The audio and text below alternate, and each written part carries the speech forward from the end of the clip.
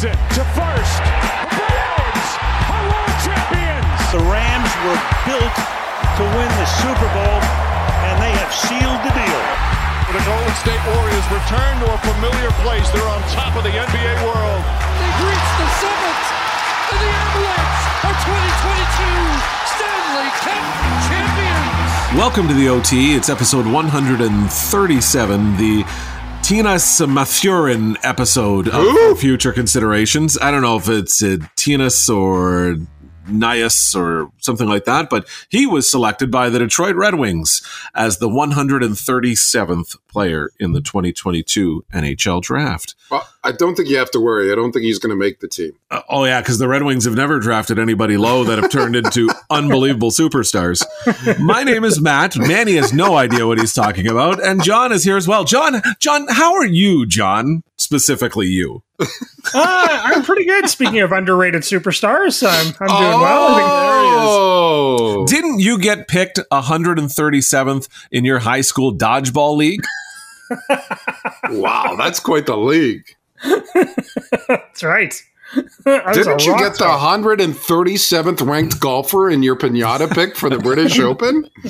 What's his name? Pablo Larrazabal. Okay. Yeah, I like everyone knows who he is.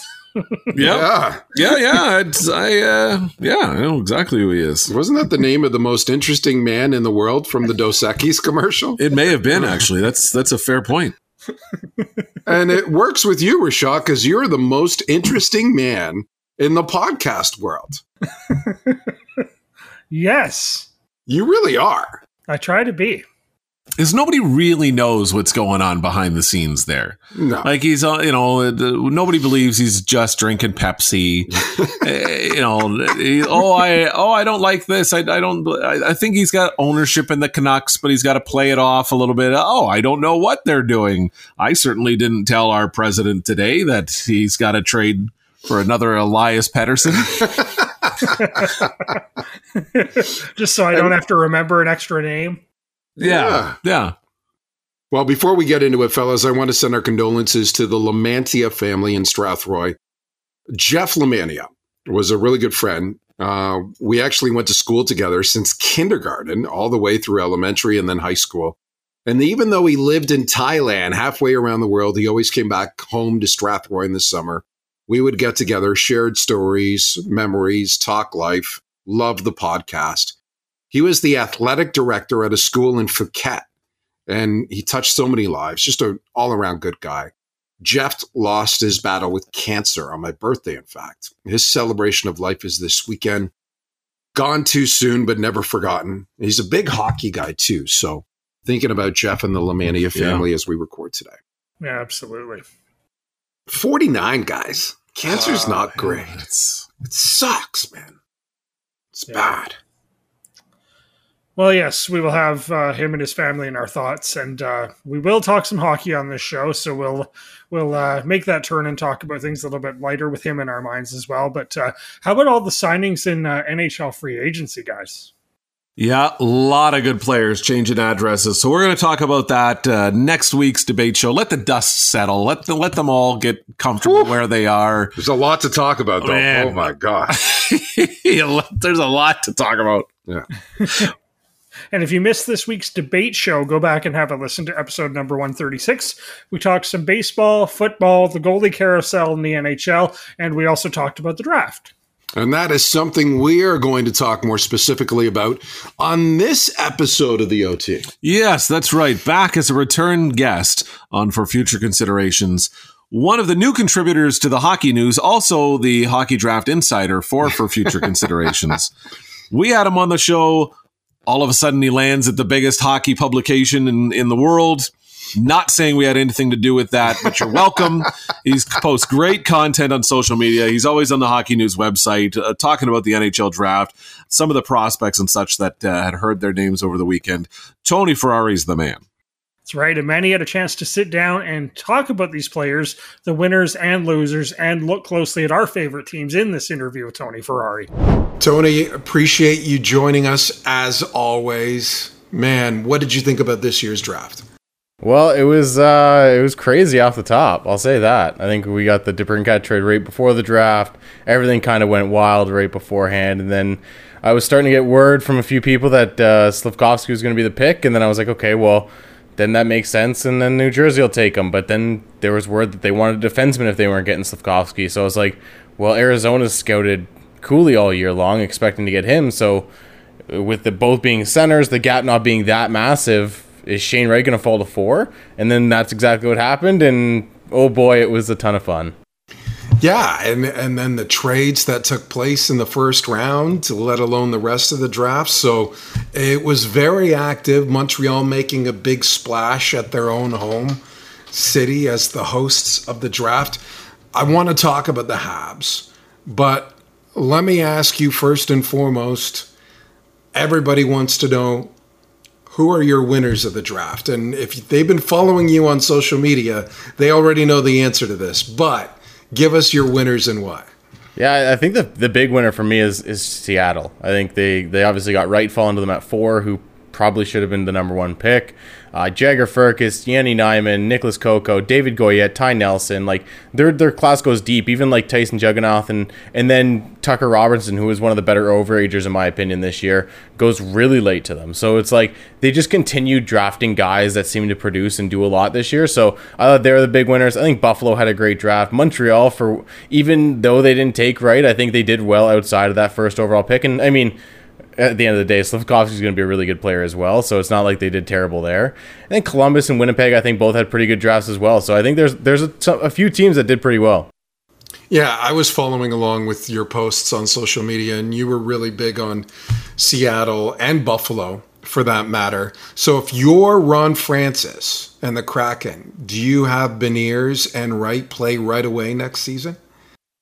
I've been on Wright going back to junior all year. I was kind of under the assumption that because he was going to go first overall, there was no chance of that. But now you go, hey, we saw how good it worked out by letting Beniers go back to college for the year and bringing him up at the end of the year. Maybe that's kind of a similar path that they take with Wright next year. Kind of let Wright go to the back into the OHL, dominate for Kingston, have the season that everyone kind of expected him to last year, and really kind of catch up on that one missed year of development.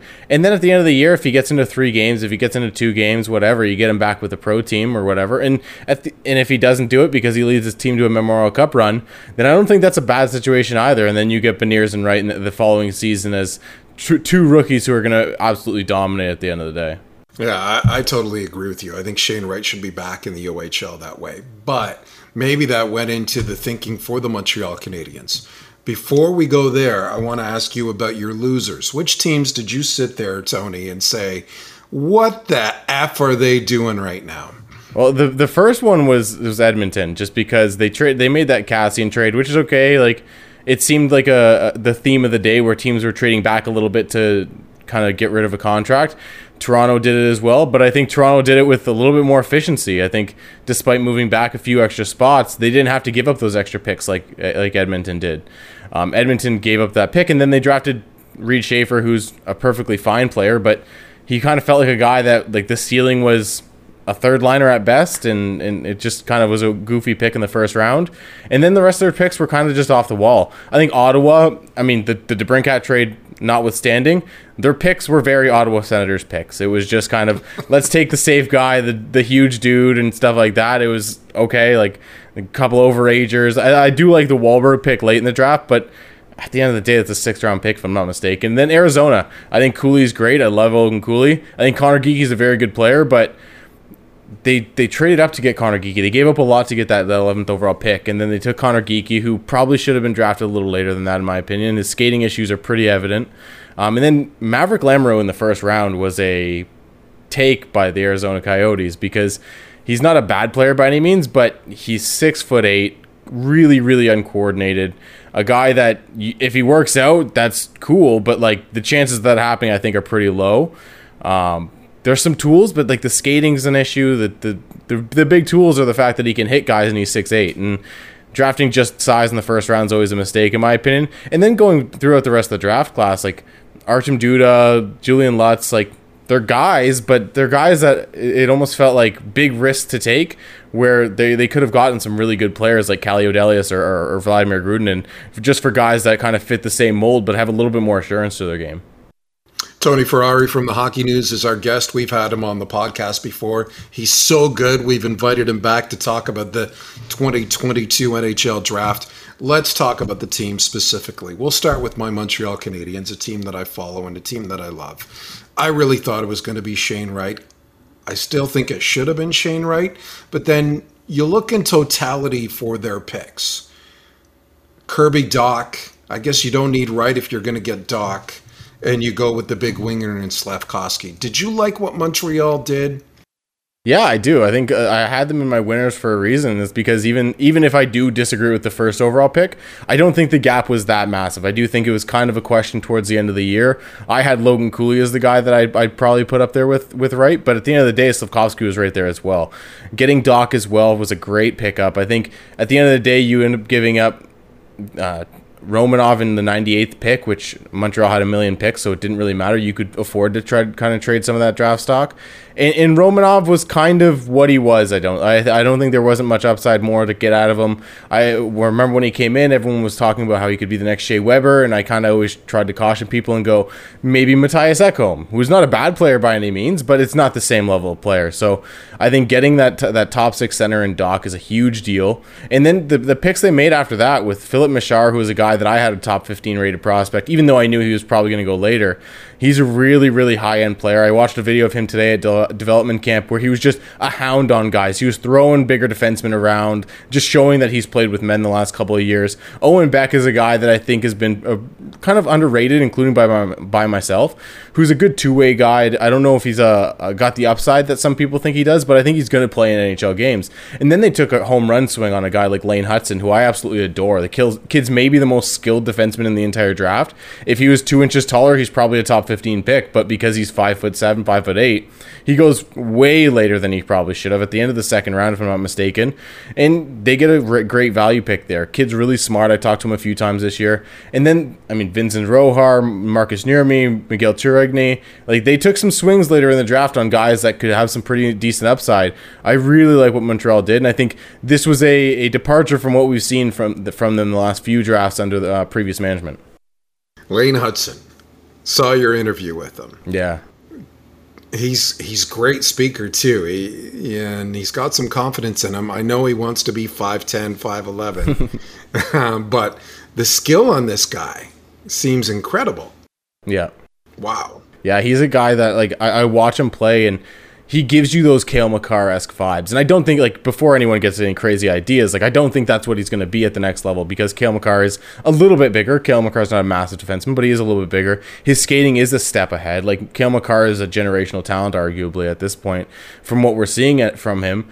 Whereas I think Lane Hutson, he has some of those elements. He can be a B-plus version of that maybe at the next level if whatever team, in this case Montreal, allows him to play to his strengths and pairs him with a guy that can kind of make up for some of those weaknesses that he has in terms of the defensive game, in terms of the strength and stuff like that. So you pair this guy with a guy like a Joel Edmondson who can play that defensive game down the road, and obviously it might not be Joel Edmondson because age and everything that works out, but you pair him with that style of defenseman who can kind of make up for some of it, and I think you can get a really valuable player at a Lane Hutson there, and I think where they got him, you can't complain about it. I know Matt's in love with the Red Wings. I know you've talked about how the Yzer plan has been very good. What'd you think about Detroit's draft?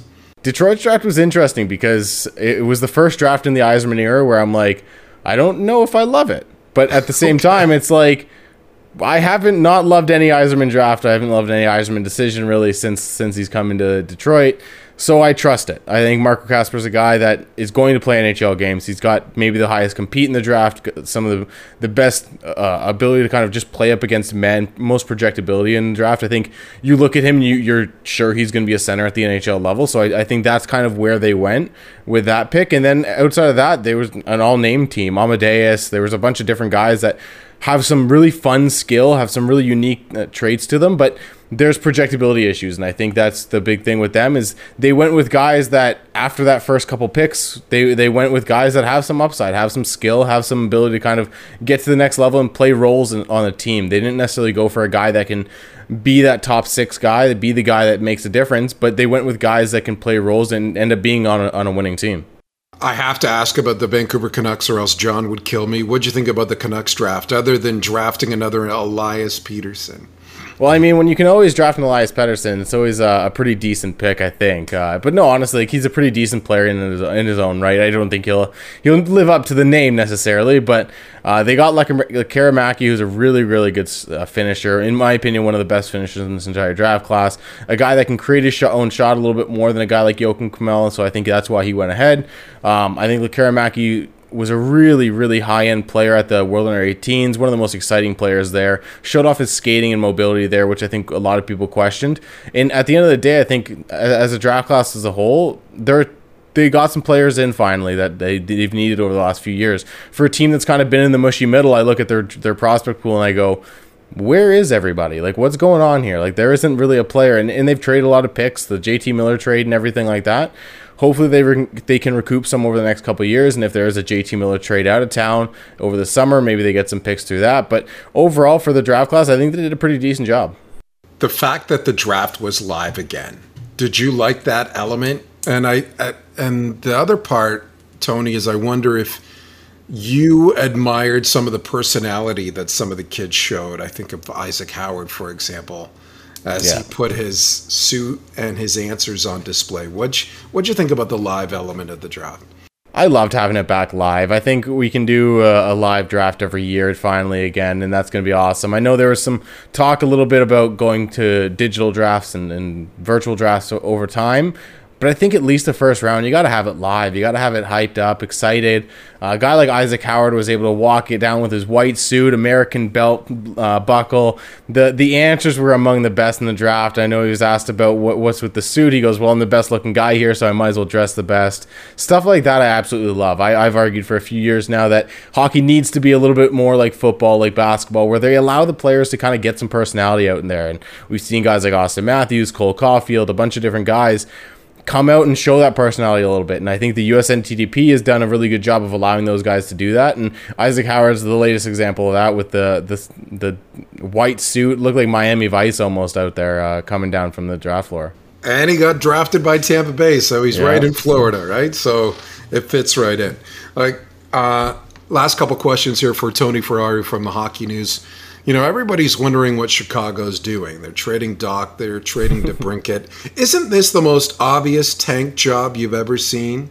Yeah, it's pretty obvious. I think you look at this tank job and you go, oh, they watched the 2015 tanks where Edmonton and Buffalo and Arizona all tried to get Connor McDavid and Jack Eichel. And this one's on par at least with that right now. I think if there was a taker for Taves and Kane, they probably would have been gone too at this point, but their contracts likely held that up.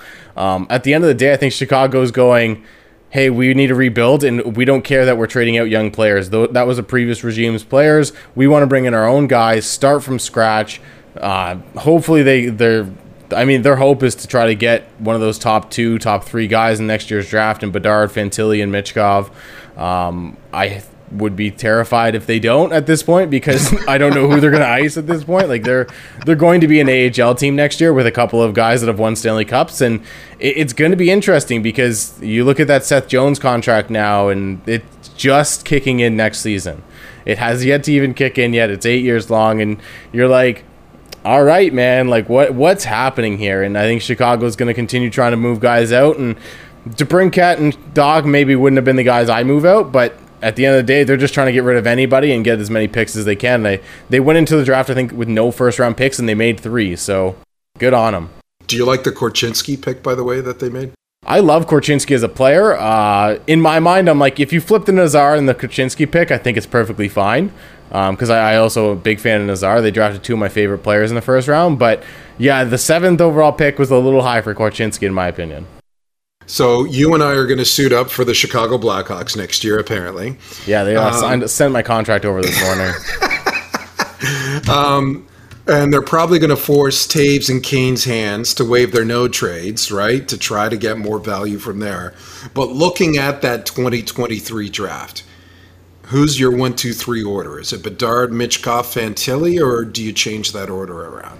And this has nothing to do with the Russian factor, honestly. Like, this was something I kind of talked about with a few people, and NHL scouts included, back in April or May when I interviewed Fantilli for the first time.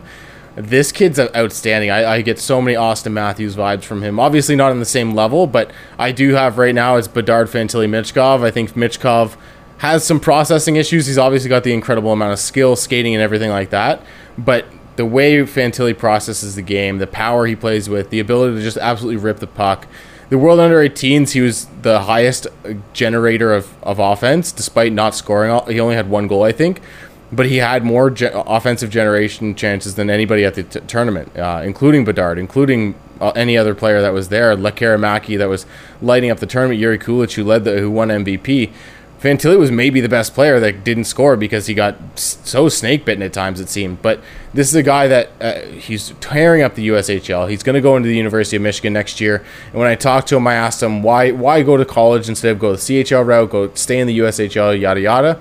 And his opinion was, well, I want to play against players that are bigger. I want to play against men, essentially. And he doesn't have the opportunity to go pro like so many of the European kids do, but he's making that decision to play against the stronger competition in terms of physical strength because he knows that's an advantage he has over junior level players. So he's not making excuses for himself. He wants to go tear it up there. And if he can do it, man, this is going to be a guy that I think any team at 2nd or 3rd overall probably end up being pretty happy with. But could go first.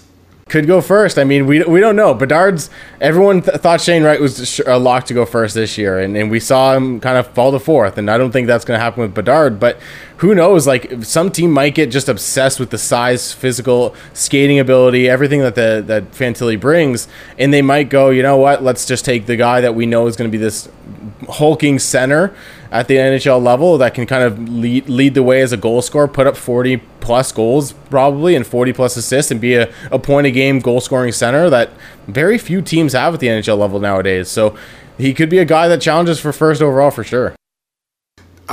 Look at the 2023 draft as we recap 2022. Tony Ferrari from the Hockey News. Thanks for this. Appreciate it. Yeah, anytime. Our thanks once again to Tony Ferrari, Hockey Insider for Future Considerations. Oh, and the Hockey News for joining us on the podcast to recap the NHL draft. He likes Montreal's draft. Mm-hmm. Didn't mind Detroit's. Scratching his head about Vancouver's. Me too. I hear ya, Tony. We are kindred spirits on that one. And you're both losing your hair too, so it makes sense. Yeah. Losing. Oh, thank you. Thank you so much for that. I thought it's been long gone. You're telling me there's a chance. So I got married when I did. I was like, oh, I better lock her up before this all disappears. Yeah. I always wondered why you had little marker notches on the top of your head. And it was like, once the hairline gets to this point, I'm marrying whoever I'm with. Remember you told me that the one time when we were out? Jill, you're welcome. Jill in Orangeville. How's that Beyonce song sitting in your stomach too, by the way, now, Manny, the last couple days? I haven't listened to it on purpose. I can't hate it more if I don't listen to it. Hey, we want to say congratulations to Curtis Sanford, a good friend of the podcast. He has been hired by the Toronto Maple Leafs as their new goaltending coach. He's got his work cut out for him, too. Yeah. A great hire by the Maple Leafs. Curtis was a great guest. Go back, listen to his interview and some of his great stories on episode 60 of For Future Considerations. And when you get to the part where he's in the movie theater about by himself in the movie that he chose to go see, you'll love that story too. I'm wondering if somebody got the contracts switched around somewhere and that Curtis wasn't signed to be the starting goalie for the Leafs and Matt Murray was going to be the new goalie coach. I don't know. But all kinds of information. If you're looking for the free agent frenzy, you can you can be a sheep and follow some of those other places out there. But if you really want to know what's happening in the real world, not just the real stories, but the rumors and the things that we just make up. Follow social media podcast FFC on Twitter and Instagram, For Future Considerations on Facebook. We broke the news that Johnny Gaudreau was signing with the Leamington Flyers in a 4-year deal. I was surprised as well, but we're thrilled to have him within the club. He'll be a good penalty killer for us. 500-point man in the GOJHL. We had it first, though. That's all that matters. Well done. No, I heard somebody actually called in and is vetoing the trade or the signing. Oh, yeah, that sounds about right. Let me guess who that would be. Oh, because he's not a Spitfire draft pick. It's okay, Sykesy. Don't worry about it. And hey, if you're not into the social media thing, and really you should be, but if you want to send us an email, you can send us your questions and topic suggestions, guest suggestions as well, for futureconsiderations@gmail.com. If you're a Rogers customer, hopefully you're back up by now, so you can send us an email. Just say it, John. If you think it's 1991, you want to send us an email. If you have a spare stamp laying around. Yeah, do we have a mailing address? Do we have a registered business address that we can get fan mail? Send us a postcard. Yeah. I want to get one of those hate mail letters where the guys cut out individual letters from magazines. That's what I want. That's when I know we've made it. Amazing.